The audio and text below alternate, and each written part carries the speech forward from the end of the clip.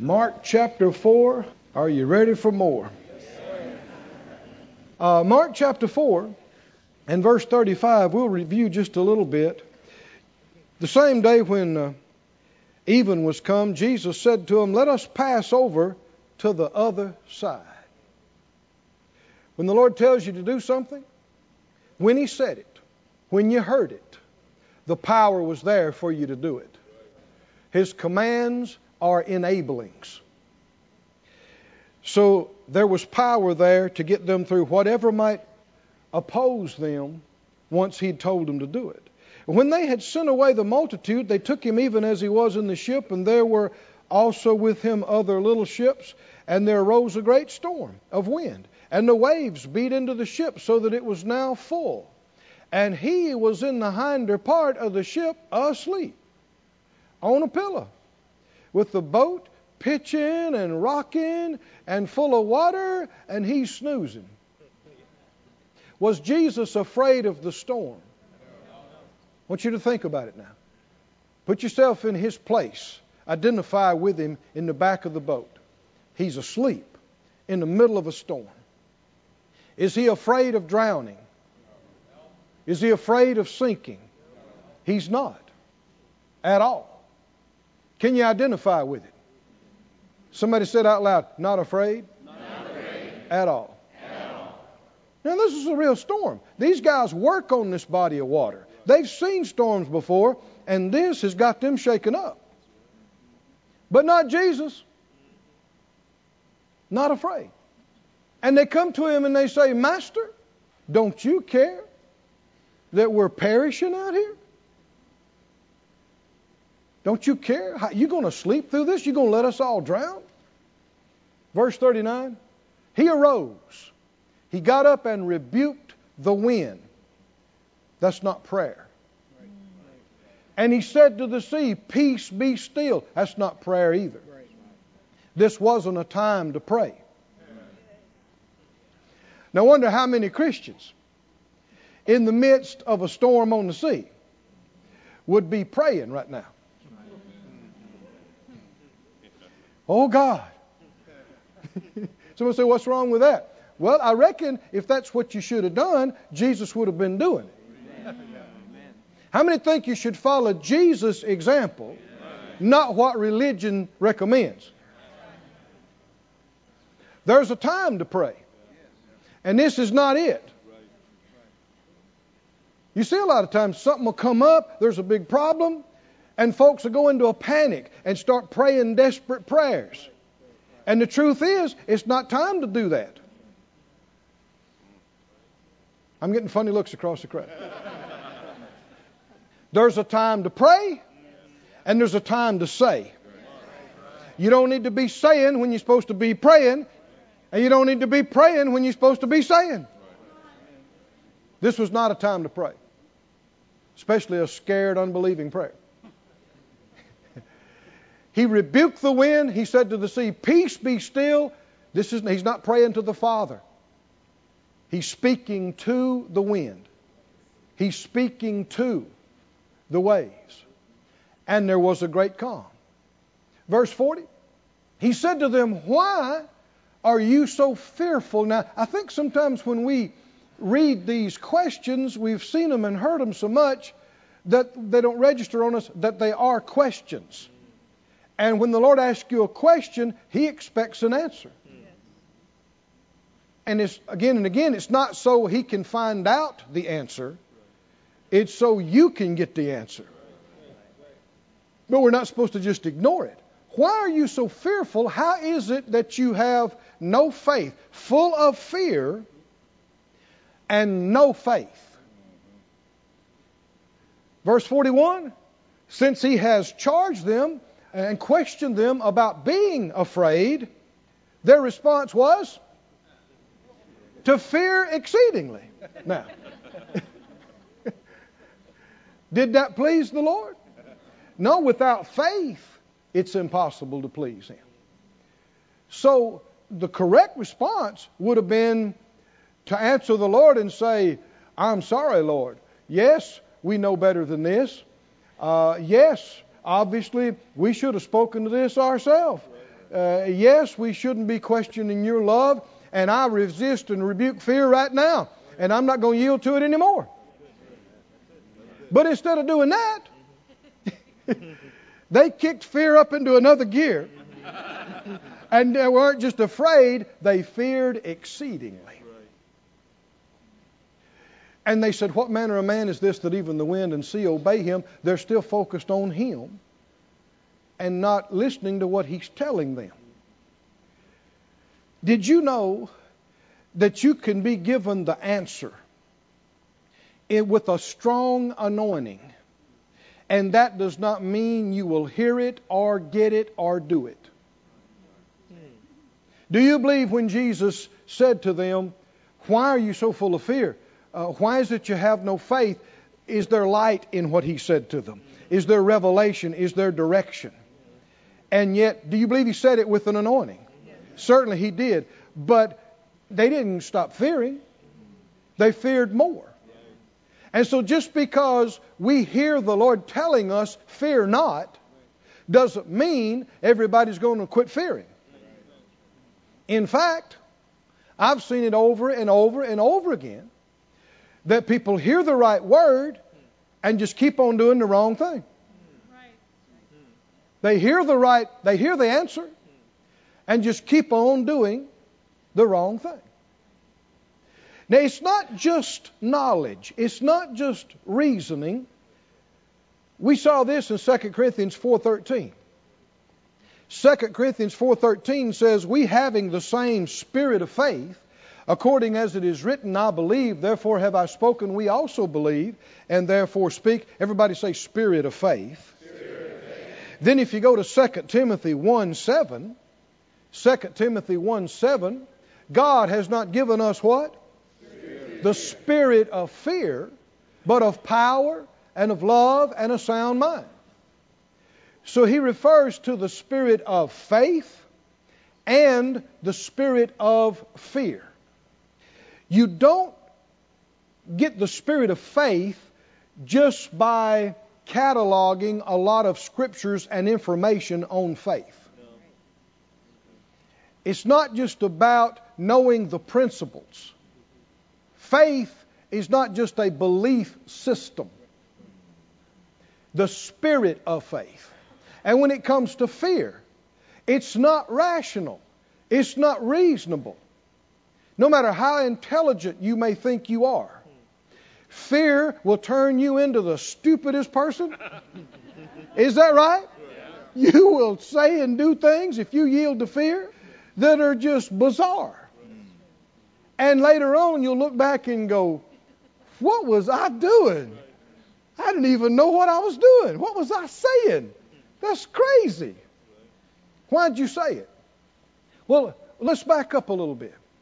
When we talk about faith, the Scripture refers to no faith, it refers to little faith, and it refers to great faith.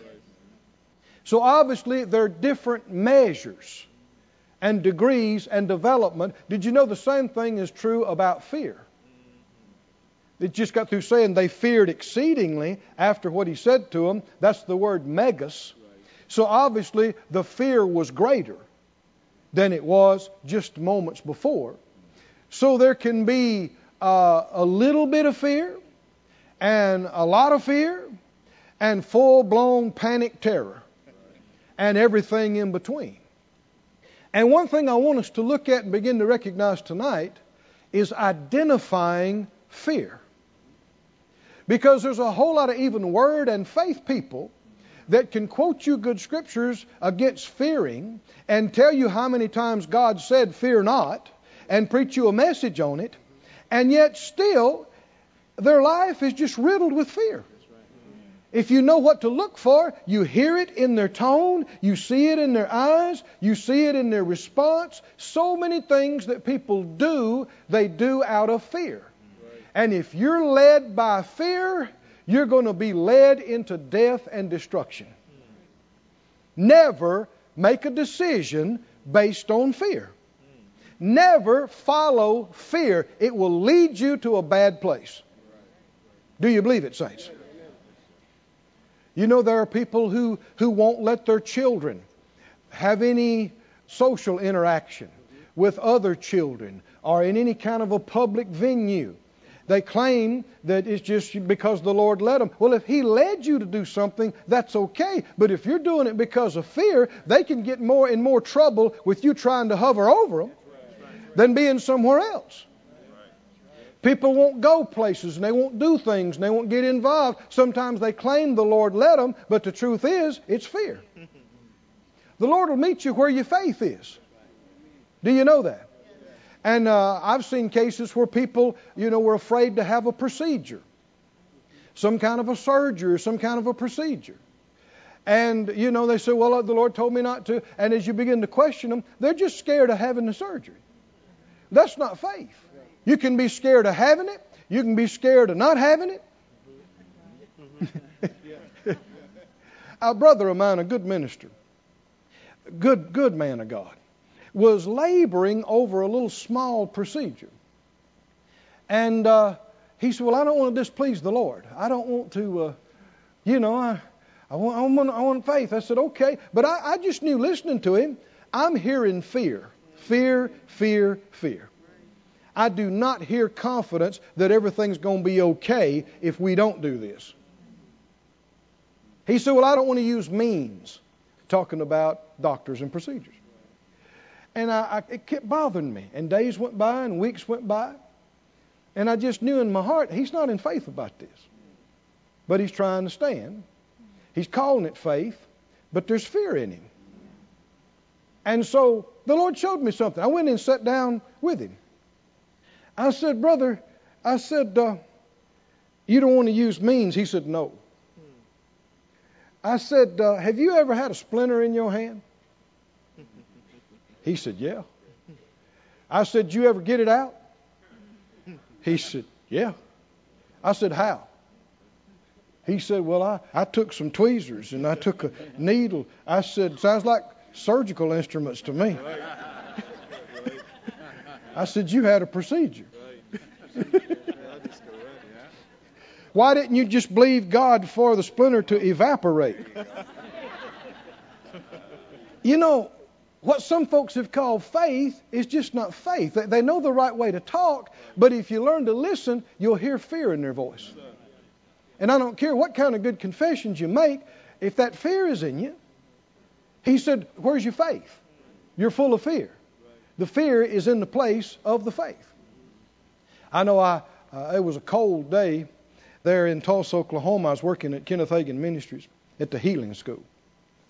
And I came out in my little car, and it was, it had gotten real cold. I went to start actually it was a 74 Corvette that was kind of a piece of junk that we were rebuilding. There's a story there. I mean, it had been vandalized. It had pieces missing out of the body, wires hanging out in the front. It wasn't safe to drive. But I always wanted a Corvette, and this was as close as I could get to one, And did you know, sitting out there on the parking lot, a fella came to the office one day, and I asked the Lord, Phyllis and I believed God for whatever it took to fix this car up, make it nice. It was our project. And so a fella came in, and he said, who owns that car out there? And the secretary told him. He said, can I speak to him? They called me to the front. And he said, is that your car? I thought, we've leaked oil on somebody's driveway or some transmission fluid on somebody's, And I said, yeah. He said, the Lord spoke to me when I saw your car out there. We never met before. He said, I have been a Corvette restoration expert for 30-something years. Wow. And he said, if you'll buy some paint, I'll make it into a show car for you. Wow. And he did. Oh, man. I mean, he put a spoiler on the back, pearl white, metal flake blue insets. Man, I was starting. Now, where was I before I got to talking about it? The battery was dead. I went out there and I turned the key. Yawn, yawn, yawn. So I got out, And I called security. They had some jump start cables, told him what the case was. I'm standing out there. Well, this is Rhema Bible Training Center. And, faith school. And at this time, I'm also teaching in the school. And so I'm standing out there, and it's cold. A couple of Rhema students came by, and they said, "What's wrong?" I said, "Well, I think the battery is dead." And we just stood there, and the wind's blowing. And they said, "You have faith, don't you?" I said, "Yes, I believe I do." They said, "Why don't you just speak to it?" Now, this is a good question. The Lord said this to me some years back. He said, if you'll be more selective, you'll be more effective. When you say things and don't really believe them and they don't come to pass, it hurts your faith. When you pray things and it doesn't happen, it hurts your faith. And you do that time after time after time, you'll get where you don't half expect it to come to pass. Be more selective about what you pray, about what you say, and you'll be more effective, the Lord told me. I told him, I said, well, guys, frankly, I don't have it in my heart. Go to Romans 10:17. Can we talk about faith here at the Greater Faith Conference at the Faith Life Church? We do. How many like faith in here, man? Change your life. Faith comes by what? Hearing. By wanting something to happen. Faith comes by needing something to happen. Faith comes by intense desire. No. I don't care how much you need something, that doesn't mean you can have faith for it. Or how much you want something. Faith doesn't come by desire or need. How does it come? It comes by hearing, and hearing by the Word of God. And if you look up those words, some translations say the Word of the Christ. That means anointed. So he's not talking about a dead letter. He's talking about an anointed, quickening Word. And with that anointing, quickening Word comes faith. And when you hear it, there it is. You can believe it. You can do it. But just rattling something off the top of your head, how many times we've seen it? Whether ourselves or other people, it was just empty talk. There was no power in it. The flesh profits nothing. But spirit words change things. I told them, I said, boys, now let me just stop here. First of all, it's disrespectful of them to ask such a question of their instructor. Did you know that? Even if I was coming up short that day, it's not for them to call me on it. How many think we need a good dose of honor and respect in our generation in these days? That was a disrespectful question. But I think they were so young, they just didn't even know any better. They didn't see any better.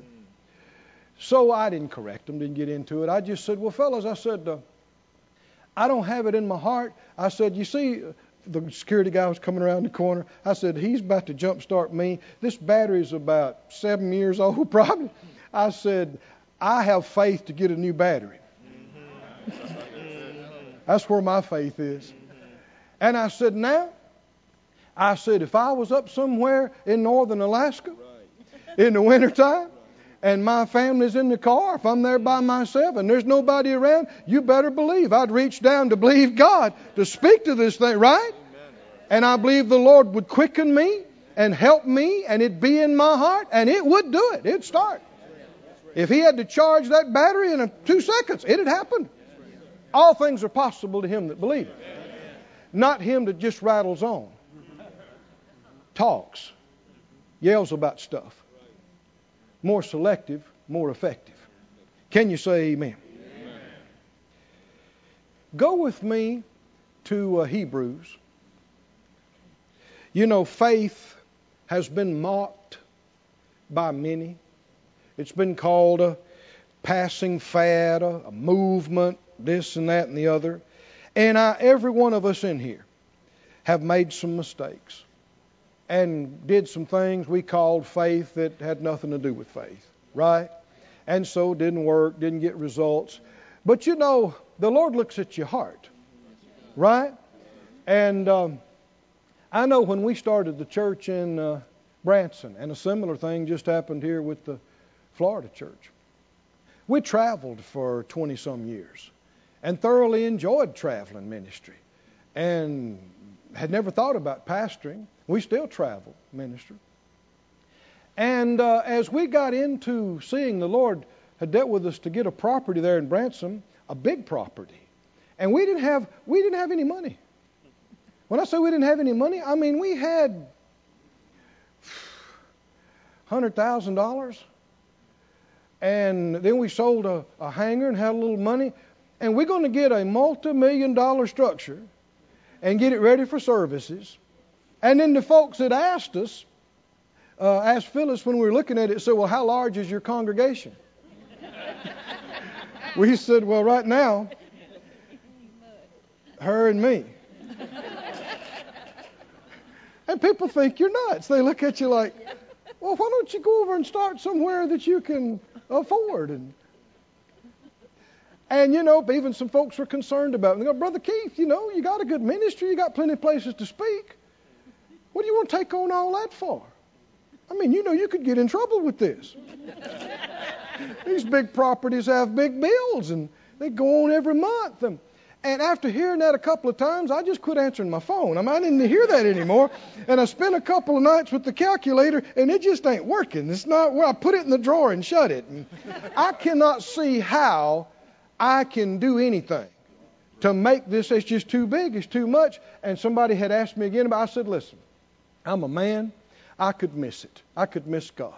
But I tell you what, I would rather fall flat on my face and hit it hard, endeavoring to believe God and obey God, than to be too scared to move and step out and hide and play it safe somewhere. Come on. Do you believe that God is pleased with faith? It honors Him. And even though we've made some mistakes, He's looking at our heart the whole time. And I'm telling you what, I believe we're about to learn some significant things about faith that'll take us to another level, to another place in our faith walk and our faith operations. Don't you be ashamed of faith. Don't you be ashamed of the word, of the message, living by faith, making confessions, walking by faith. Just get stirred up in it all the more. Stronger than ever. Somebody say amen. Amen. Hebrews 11, Hall of Fame of Faith chapter. By faith, by faith, by faith. Remember, there's a spirit of faith and there's also a spirit of fear. In Hebrews 11 and 6, without faith, it's difficult. It's impossible. Now, you don't hear that word very often in connection with God. But it's impossible to please Him without faith. For he that comes to God must. Faith is not optional. It's not optional in the Christian walk. Must. You've got to believe these two things to get started. You won't even get started unless you believe these two things. You must believe that He is. He exists. He's real. He's the Almighty. He's the creator of the heavens and earth. He knows everything. He's everywhere. He can do anything. How many believe He is? Amen. And a lot of Christians stop there. But what else must you believe to walk with Him? You must believe that He is a rewarder of them that diligently seek Him. Now this describes the spirit of faith. It is the opposite of the spirit of fear. This references back to Genesis 15:1, just put it up on the screen for us. Genesis 15:1, when the God of faith revealed himself to his man of faith, Abraham, the word of the Lord came to Abram in a vision, and he said what? What's the first thing he said? What's the first thing he has said over and over and over again to people? This is not God's standard greeting. He says it because if you don't get this right, you won't even get the rest of it. Fear will keep you from seeing the rest of what he's about to say. Fear not, Abram. I am your shield. I am your exceeding great reward. The Lord expected him to believe this, to embrace this, and believe that because God was his shield, he had no need to fear. I am protected. Somebody say, I am protected. I am protected. I got a shield. Got a shield. Round about me. The Lord is my shield. How can we tell if you believe that? You won't be afraid. And what else must you believe? I am your exceeding great reward. How would you know if you believe that? How would you know if you believe that? Because you would be looking for it. You would be expecting it, and expecting exceeding great reward would give you joy and would give you peace. In identifying fear and identifying faith, these two words are significant. Faith and hope, fear and dread. Say it out loud. Faith and hope, fear and dread. We can tell whether you're yielding to the spirit of faith or the spirit of fear by what you're expecting. In Job, you remember this, Job chapter 3. You don't have to turn there, but Job 3:25. I'm going to read the Young's literal translation. King James says, I feared a fear, and it came upon me. Young's literal, I feared a fear, and it meets me. When you start fearing something, you start expecting it. And that expectation is a force that draws you to intersect with it at some point in the future. Fear gives it an entry point into your path. Faith gives God's blessings an entry point, access point into your path. Whew. I think I like that better than you did just then. You know, the cook's been, especially on a big meal, has been cooking all day. I've been tasting this for several days now.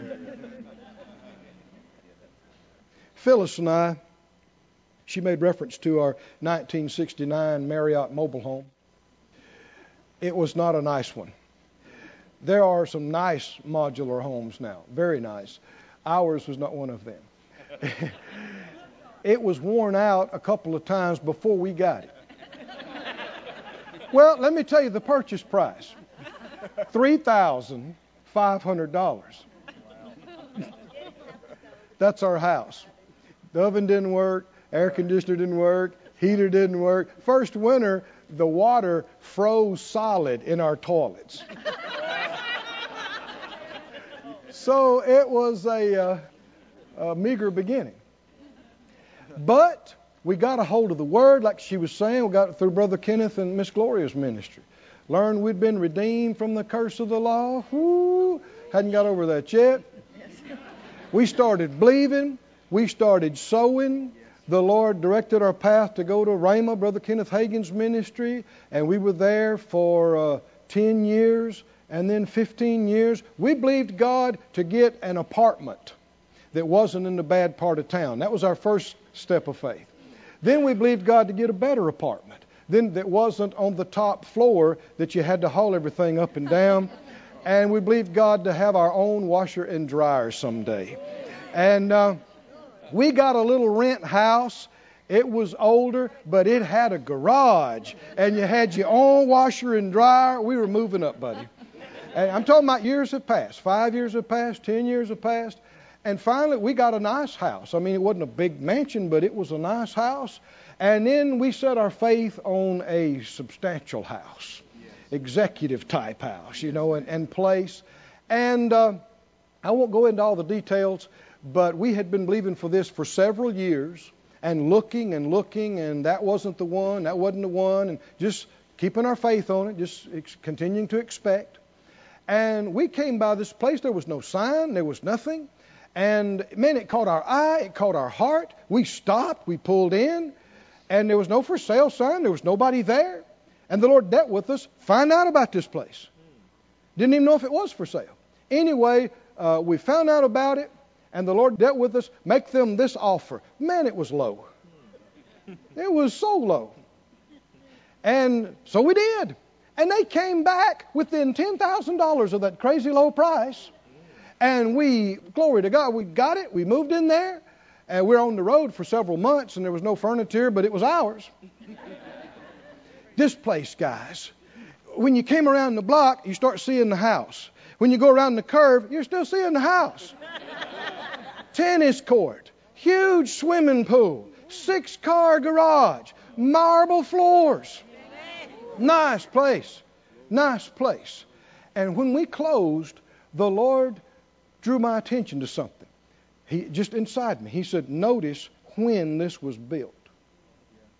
Because so much of it was exactly like what Phyllis and I had always wanted. I mean, so much of it. And, I mean, if we'd have took the money and time to try to do it, I don't know that we'd have come out a whole lot different. And the price was amazing. And it was the same time, the Lord brought this, He said, when you and she made the commitment to obey me in ministry and leave your home and family and go to Rhema, this was set in motion. Wow. And it was built. At that same, He said, I've had you on an intersect course with this for these years. Now, that had been, 15 or 20 years now.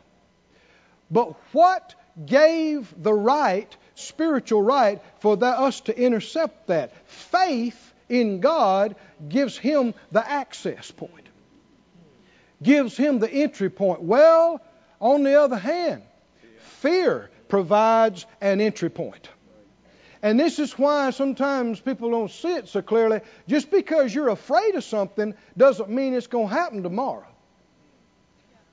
But if you keep fearing it, and you keep talking it, and you keep dreading it, it may be 5 years, 10 years, 25 years, but you're going to intercept it one day. Your fears will come upon you. You'll meet them. Like the Young's Literal said, I feared a fear, and it meets me. The New Living Translation says, what I always feared has happened to me. What I dreaded has come true. What I dreaded has come true. Fears must not be tolerated. So many times you wouldn't know it by looking at people. But fears are working in the background. They smile. They look like everything's okay. But there's a fear in the back there. It was planted years ago. Have you ever heard somebody, when something happened, they said, I always dreaded this. I was afraid this would happen. Not realizing that it was spiritual forces that brought these things to bear, sometimes over a period of decades. And the only way to be protected is to get that fear out of you now. Not cover it up, not hide it, get it out of you. And friends, listen to this. Parents, listen. The only way not to transfer your fears to your kids is to get them out of you. That is the only way. You may think you are hiding it so well, and you'll look up one day and it'll be in them. Because it's spiritual. It's not just mental. They don't even have to hear it. They don't have to hear about it. It will get off on them because they're living with a fear that's hanging with you. And you got to watch. I know you want to take care of your kids, but you don't respond in fear. If they do something stupid, you don't jump up and go, "What's wrong with you? Don't you know you'll get killed out here? What's wrong with you?" That's fear. And when they're startled and they look at you, what are they doing? They're looking at you, yielding to fear. You are teaching them how to yield to fear by precept and example. And they'll practice it, and they'll grow up and act like you. When something happens, they'll go spastic and crazy. And even if it doesn't happen, you start getting scared, and you start saying it and talking about it. Recent times, I heard of a very famous individual that died in what some would call a freakish way. And people were astounded by it because the guy was young. And then it took a couple of years later or so, I heard his wife say that he told her he would never live past a certain age. He never thought he would. And he was within a year or so of that age. People think that these things don't mean anything. And if it's just idle words, it may, you'll have to be responsible for them. But the problem is when you start dreading something and you keep dreading it year after year, that gives an access point into your life down the road. How about you? I don't want the devil having any access, none, to me, my mind, my body, my family, my finances. So we've got to get rid of every degree of fear. Faith people, word people have learned how to hide talking about fear. Well, I'm concerned. Well, I'm upset, distressed, stressed. And, I dread that. I dread that. What does that mean? That is a lesser degree of the same full-blown panic stuff. You get enough of it, and you're just crazed over it. But when it's smaller, you feel like you can handle it. I can control my fears. We're not supposed to control them. We're not supposed to have them. We're supposed to be free from it. Full of something else. The spirit of faith. Hallelujah. What do we do with fear? I'm going to give you two big words. You ready? What do we do with fear? Number one, we resist it. Everybody say resist it. God did not give us the spirit of fear, but of power and love and a sound mind. If God didn't give it to us, where is it coming from? If it's not coming from God, what did the Bible say about the devil? Resist the devil. Resist the devil and he'll flee from you. Anytime you have feelings of fear, just like symptoms of a physical problem, feelings, alarming thoughts, don't just sit there and go, "What am I going to do?" or try to wage a silent mental battle. Resist that stuff. Speak right up and say, "Fear, I resist you. Get out of here. I refuse to fear." Somebody said out loud, "I refuse to fear." Said out loud, "I refuse to fear." Now, here's the thing you got to learn. You can say that with all the symptoms of a panic attack. Yes, you can. Thank you. I was down in Central America some years ago and came across a lady minister who was in the last stages of stomach cancer. And the doctors had expected her to be gone sometime before now. And she was emaciated, in the bed, completely weak. And she sent word, would I come by, pray for her? I said, certainly. So we came by. She's a minister. She's a faith preacher, healing preacher too. And I couldn't hear her. I had to lean down. I sat down beside the bed and leaned all the way down and put my ear because I couldn't hear. And she said, I'm just so weak, Brother Keith. I can't eat. Everything I eat, it just comes right back up. Well, it's cancer of the stomach. At death's door. She's emaciated, just skin and bones. Now, I know sometimes we don't like to see it, and people say, well, no, there's no time to correct my confession. And yet, if I really believe that everything I eat comes back up, and that I'm so weak I can't do anything, I'm in trouble. I said, sister, I can see that. I'm sorry you're having to deal with this. I mean, I've never dealt with anything like this. I've never overcome anything like this. I'm not going to suppose and say what I'd do. I'd like to believe what I'd do. But unless you've been there and done that, don't boast. Don't talk. I said, but I know this. God is real. He's good. He's right here. I said, would you say this with me? I am strong in the Lord and in the power of His might. She said, I'm strong in the Lord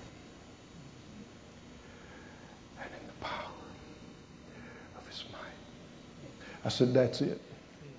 That's it. Let's say it again. Let's say it again. I sat there for 40 minutes, I guess. Let's say it again. The Lord's my witness. 45 minutes.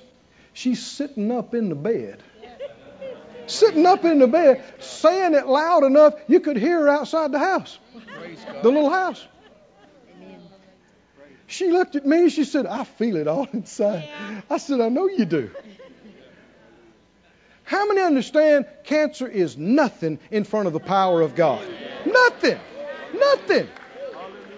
I don't care how close to dead you are. That's nothing to God. Nothing. Nothing.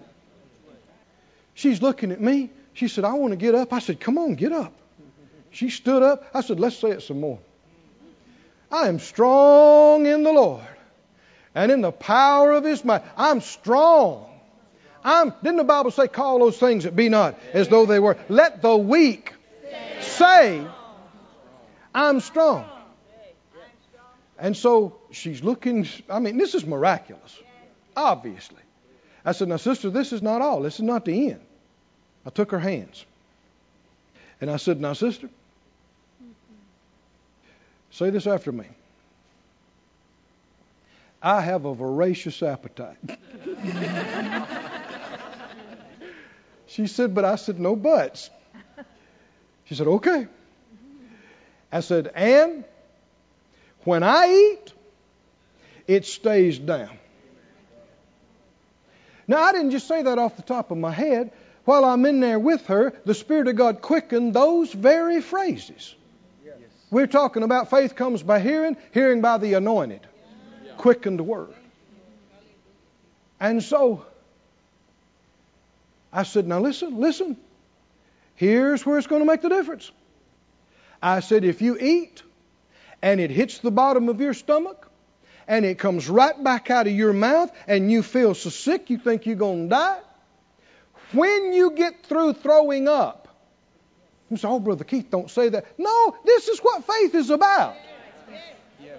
If you think you're never going to have anything that contradicts your faith, you're living in a dream world. And anybody can say it when it looks like it and feels like it. I said, when you have puked your insides out and you feel like you're so sick you can't stand up, I said, this is what you do. Now, this is critical. I said, you wipe your mouth off. And you say, I said, when I eat, it stays down. She said, I got it. She's a minister. She knows these things already. She just needed a little reminder. And I was in the States 4 or 5 months later. Somebody caught me at a meeting. They said, did you hear about Sister So-and-so? I said, what? They said, man, she's strong. She's gained 30 pounds. Glory to God. Hallelujah. They said, man, she's got a voracious appetite. Yeah. She probably want to back off that confession now. But she needed it to get to where she was. Somebody say glory to God. Glory to God. Thank you, Lord. What do you do with fear? You resist it. Now the second thing, and we won't get into all this tonight, but the second thing you do is you replace it. You replace it. Say it out loud. Resist it. Replace it. And that's it. You do that and you're done with fear. Could it be that easy? It is that easy. But it's going to take persistence. And you're going to have to mean it. And it's going to have to be a lifestyle, not just something you try out once in a while. Say it out loud. Resist it. And replace it. Go with me in the Old Testament, please. In Isaiah. While you're turning there, put up for us 2 Corinthians 7. You're going to Isaiah 7. We read this last night, 2 Corinthians 7. It said, verse 5, when we were coming to Macedonia, our flesh had no rest. We were troubled on every side. Without were fightings, within were fears. Nevertheless, God that comforts those that are cast down, comforted us by the coming of Titus.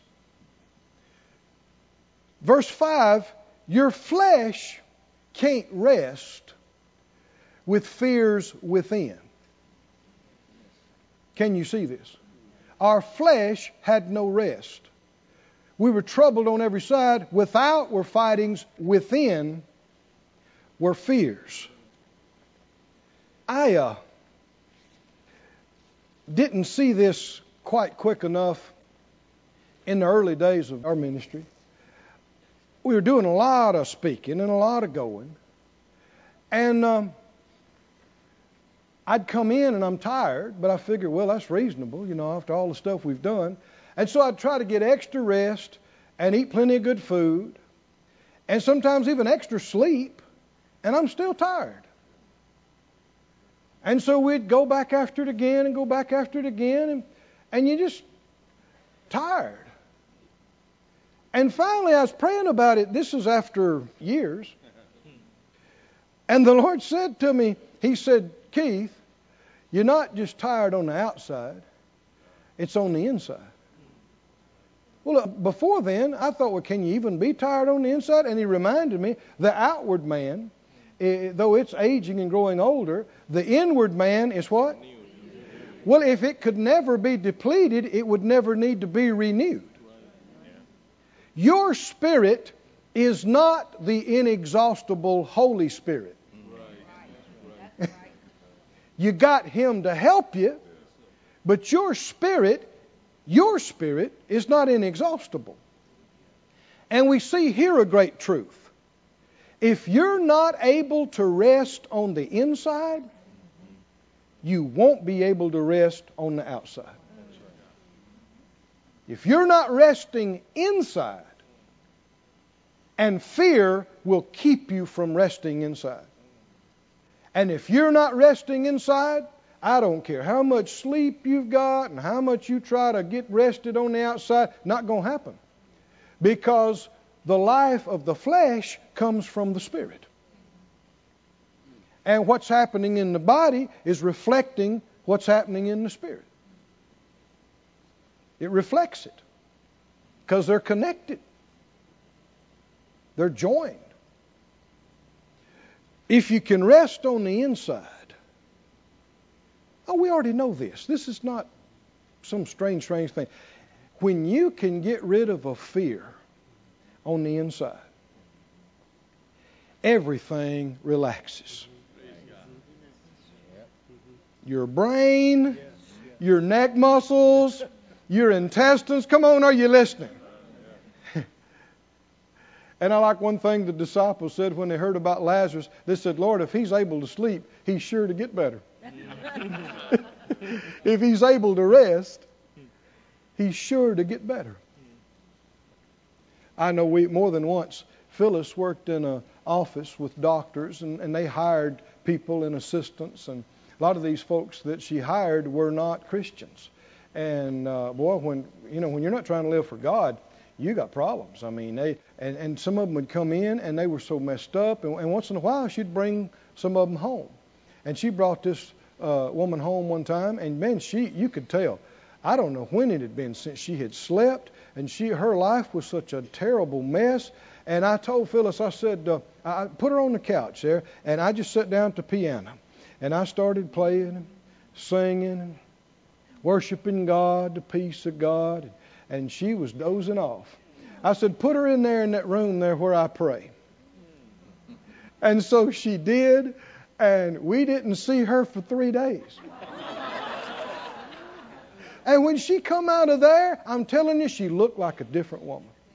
Why? Because finally, who knows, after months and years of her insides being tied up in knots, she relaxed and rested on the inside, and she was not afraid there, and the peace of God, and so her body relaxed.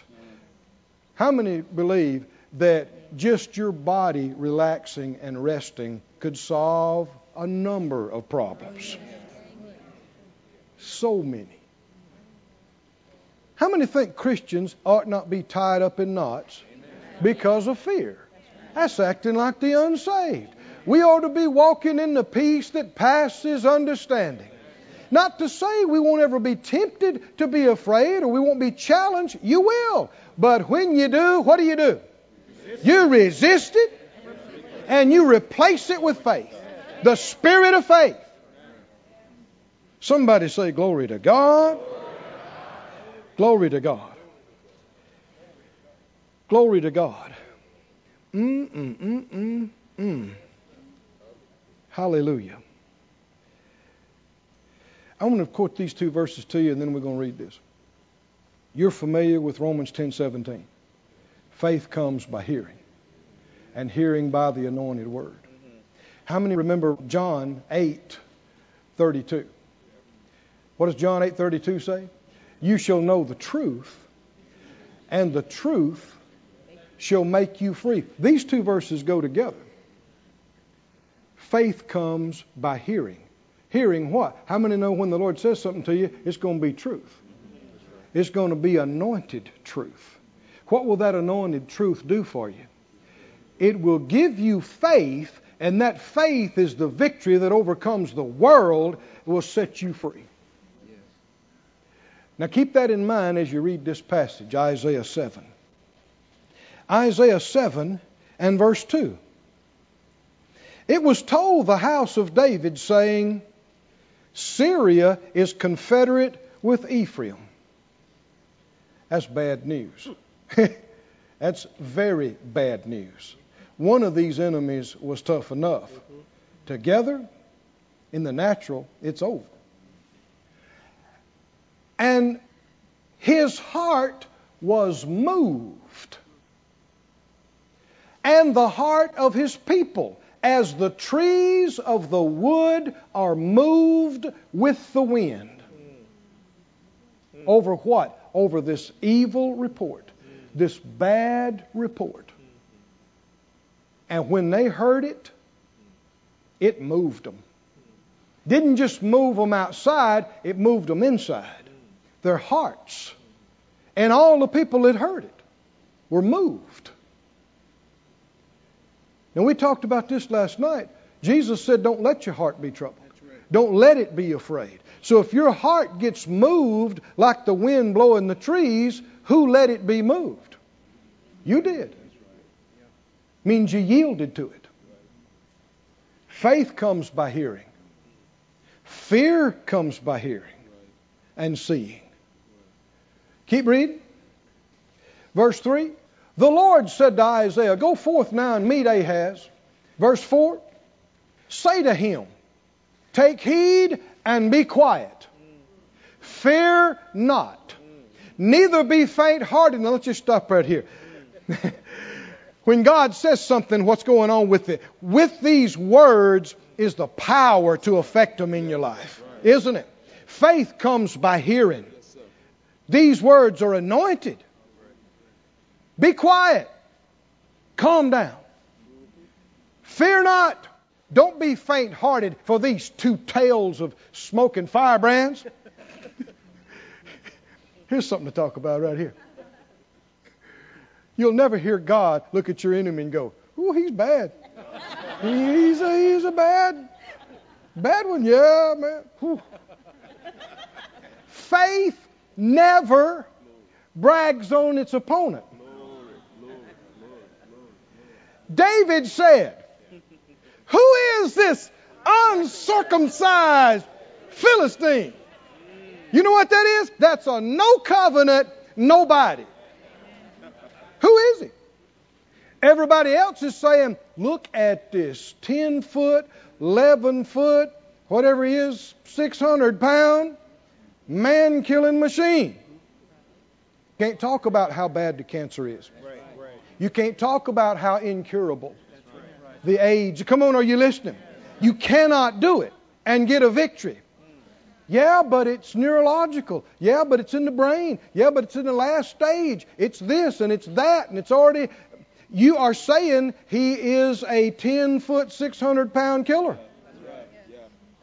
And that means you got more fear than you do faith. You can tell it by the way you're talking about it. And it shows what you're expecting. You're expecting it to take you out. And your fears will come on you. It's giving it an access point in your future. You got to get sassy. If a freckle-faced boy can stand out there with a slingshot and say, "Come on over here. Come on. I'm going to take your head off of you, and then I'm going to get your buddies too. You uncircumcised Philistine. You nobody, no covenant, nothing." You got to talk to the disease that way. You got to talk to the bills that way. Come on, you got to talk to them that way. You got to say, "You are nothing in front of God. You are nothing. You're nothing before the power of God." Nothing. These two smoking firebrands and the fierce anger of Rezin in Samaria. Verse 9, he went on to say, "If you will not believe, surely you will not be established." The spirit of faith comes from an established heart. An established heart is not moved like the trees in the wind. An established heart is not trying this out. It knows what it believes. It was settled in it long before. And because of that, it doesn't fear when the evil report comes. It hears it, it looks at it, it goes, "Okay, I understand. Thank you for your time." And you don't have to try to preach to everybody. Not everybody will understand it. But as soon as you get back out to your car, you say, "You nothing, dirty, defeated disease. You are nothing before the power of God. You can do nothing before the yoke-destroying, burden-removing anointing of my God. You're nothing. You're nothing." Go with me to 2 Chronicles 32. Bad reports will come. You will see things and hear things and feel things in life that if your heart is not established, it will move you, particularly in the areas you care most about. And that's the ones the enemy really tries to go for, because he knows if it means a lot to you, he's more likely to get you shaken up if you think something bad's going to happen to it or that you're going to lose it. 2 Chronicles 32 and 1, "After these things and the establishment thereof, Sennacherib, king of Assyria, came and entered Judah, encamped against the fenced cities, and thought to win them for himself." But in verse 6, the people of God's leaders set captains of war over the people, and they gathered them together into the street of the gate, and they spoke comfortably to them. You'll find this word comfort. The Holy Spirit is the comforter. And anytime people are in fear, they don't just need to be fussed at. They need to be comforted and helped and strengthened. Verse 7, be strong and courageous. Be not afraid nor dismayed for the king of Assyria, nor for all the multitude that is with him. For there be more with us than with him. Boy, the army this man brought covered the ground. I mean, it was soldiers and chariots as far as you could see in every direction. You talk about looking like an impossible, unwinnable situation. And it's easy to sit in here tonight and go, oh yeah, don't fear, don't fear, don't fear. But what if you're standing out there on the front line with a sword in your hand and you're outnumbered 50-1? If you made it through 10 of these guys, there's still 40 waiting to kill you. Fresh. Oh, you like to say, oh, I won't be scared. Fear will try to come on you. But doesn't mean you have to fear. Even though it'll try to come on you, you never have to let it in you. He said, with him's an arm of flesh, but with us is the Lord our God to help us and to fight our battles. Now notice what happened. Notice what happened. And the people did what? Rested themselves. On what? On the words. Said out loud, they rested themselves. Did they need to rest themselves?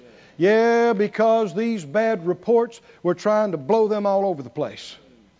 Blow them into panic, blow them into fear. And your soul needs an anchor, doesn't it? In your patience, your steadfastness, you possess your soul, the Scripture said. And you've got to have something to lean on. And what you lean on is faith-filled, anointed words. It says, the people did what? Rested. That word literally means to lean on, to prop up on. The words of the King of Judah. I got a good word from the Lord for you right here. Faith comes by hearing. Hearing by the anointed word. You'll know the truth, and the truth will make you free. For every terror, there is a truth that'll set you free from it. For every terror, there is a truth. There is an anointed word that you can breathe a sigh of relief and lean on it and fear no more.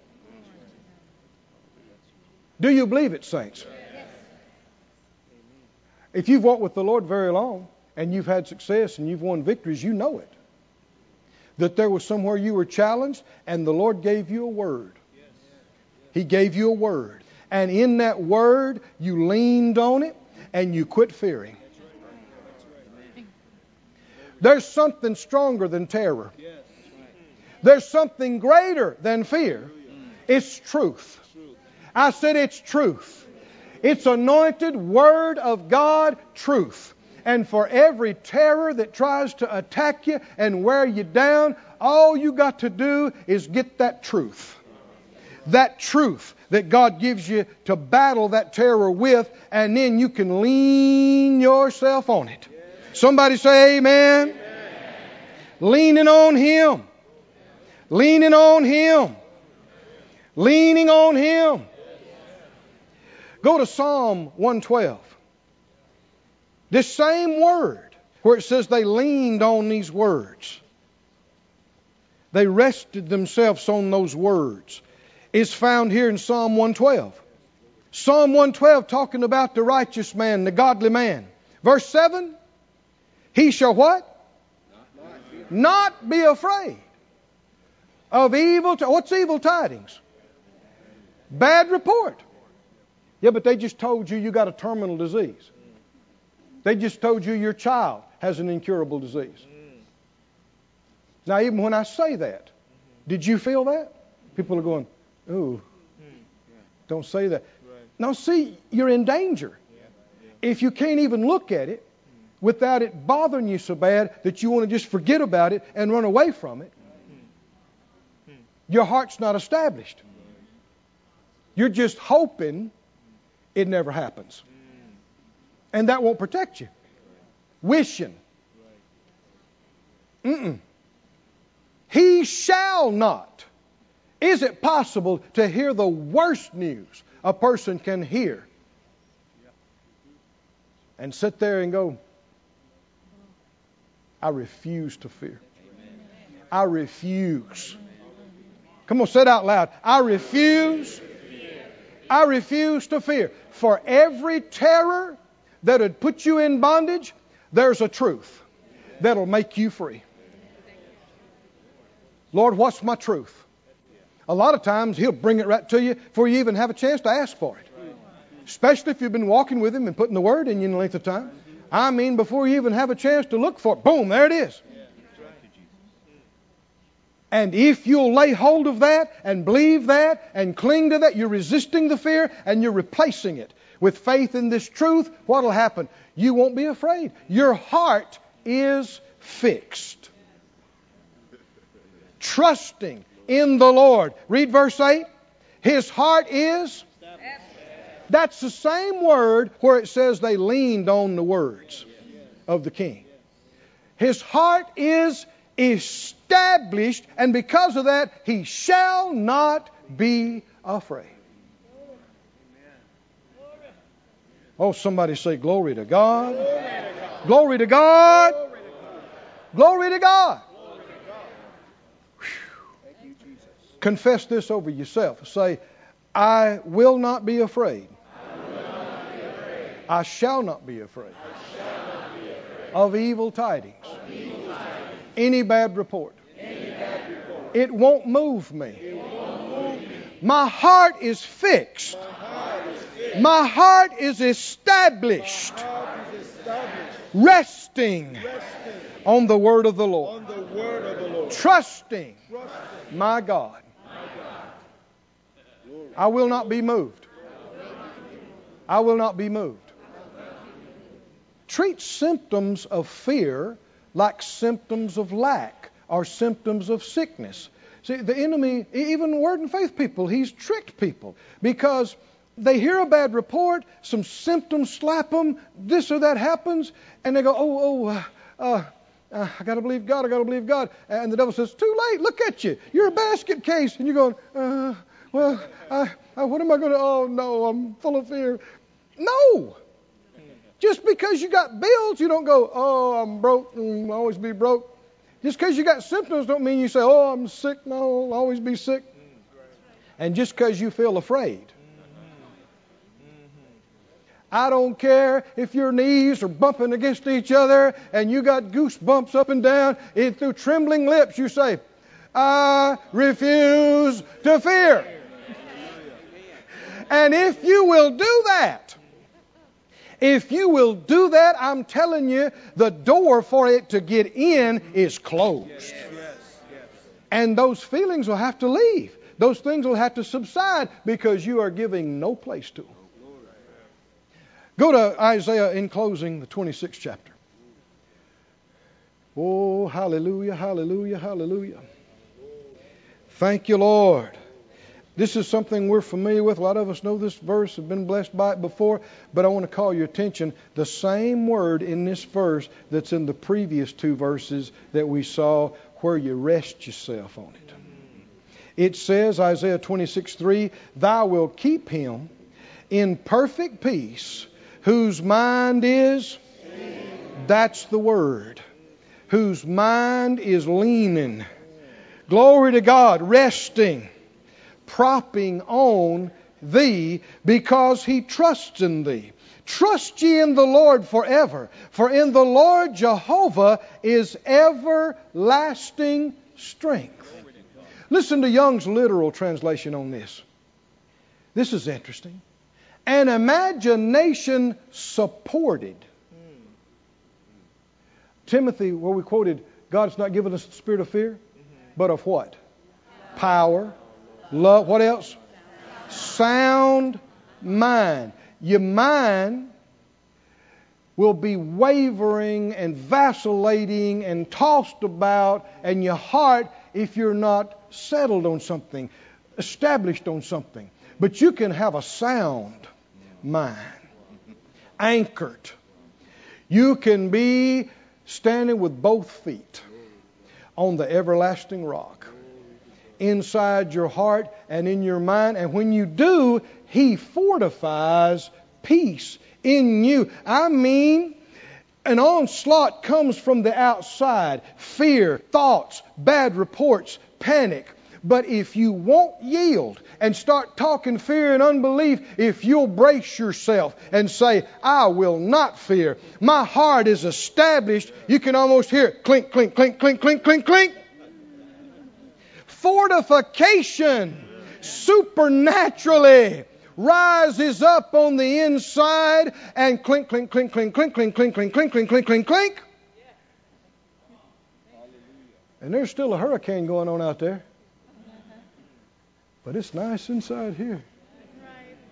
Peace. Peace that passes understanding. Peace. Peace. Do you believe it, friends, in the middle of a storm?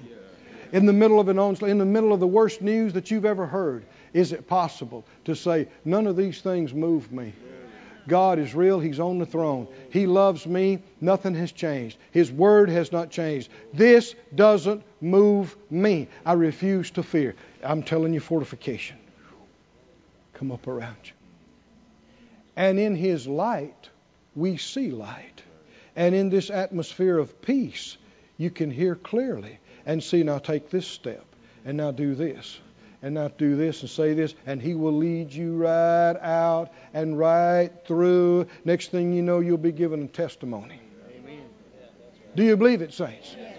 But if you panic, if you fall apart, if you let the fear in. Didn't the Bible say, guard your heart and protect it above all that you guard, because out of it go the issues of life? See, the devil's trying to get in there. He's trying to get his nasty, defiling, corrupting fear inside your and my life producer. And if we let that in, it will mess everything up. It'll confuse us and blind us. And people will be talking to us, trying to tell us the answer. We won't even hear it, because all we can think about is that bad report we just heard. All we can think about is my body, my heart, my baby, my house, my finance. I'm going to lose it, I'm going to lose it, I'm going to lose it. And your fears will come on you. Stand up and say, not me. Not me. Glory to God. Not me. Say it out loud. I shall not be afraid of bad news, of evil tidings. I will not be afraid. My heart is fixed, trusting in the Lord. My heart is established. I will not be afraid. This ministry has been brought to you today, free of charge, by the partners of More Life Ministries and Faith Life Church. If you would like to help send this word to others at no charge, you can become a word sender today. For more information, visit our website at morelife.org.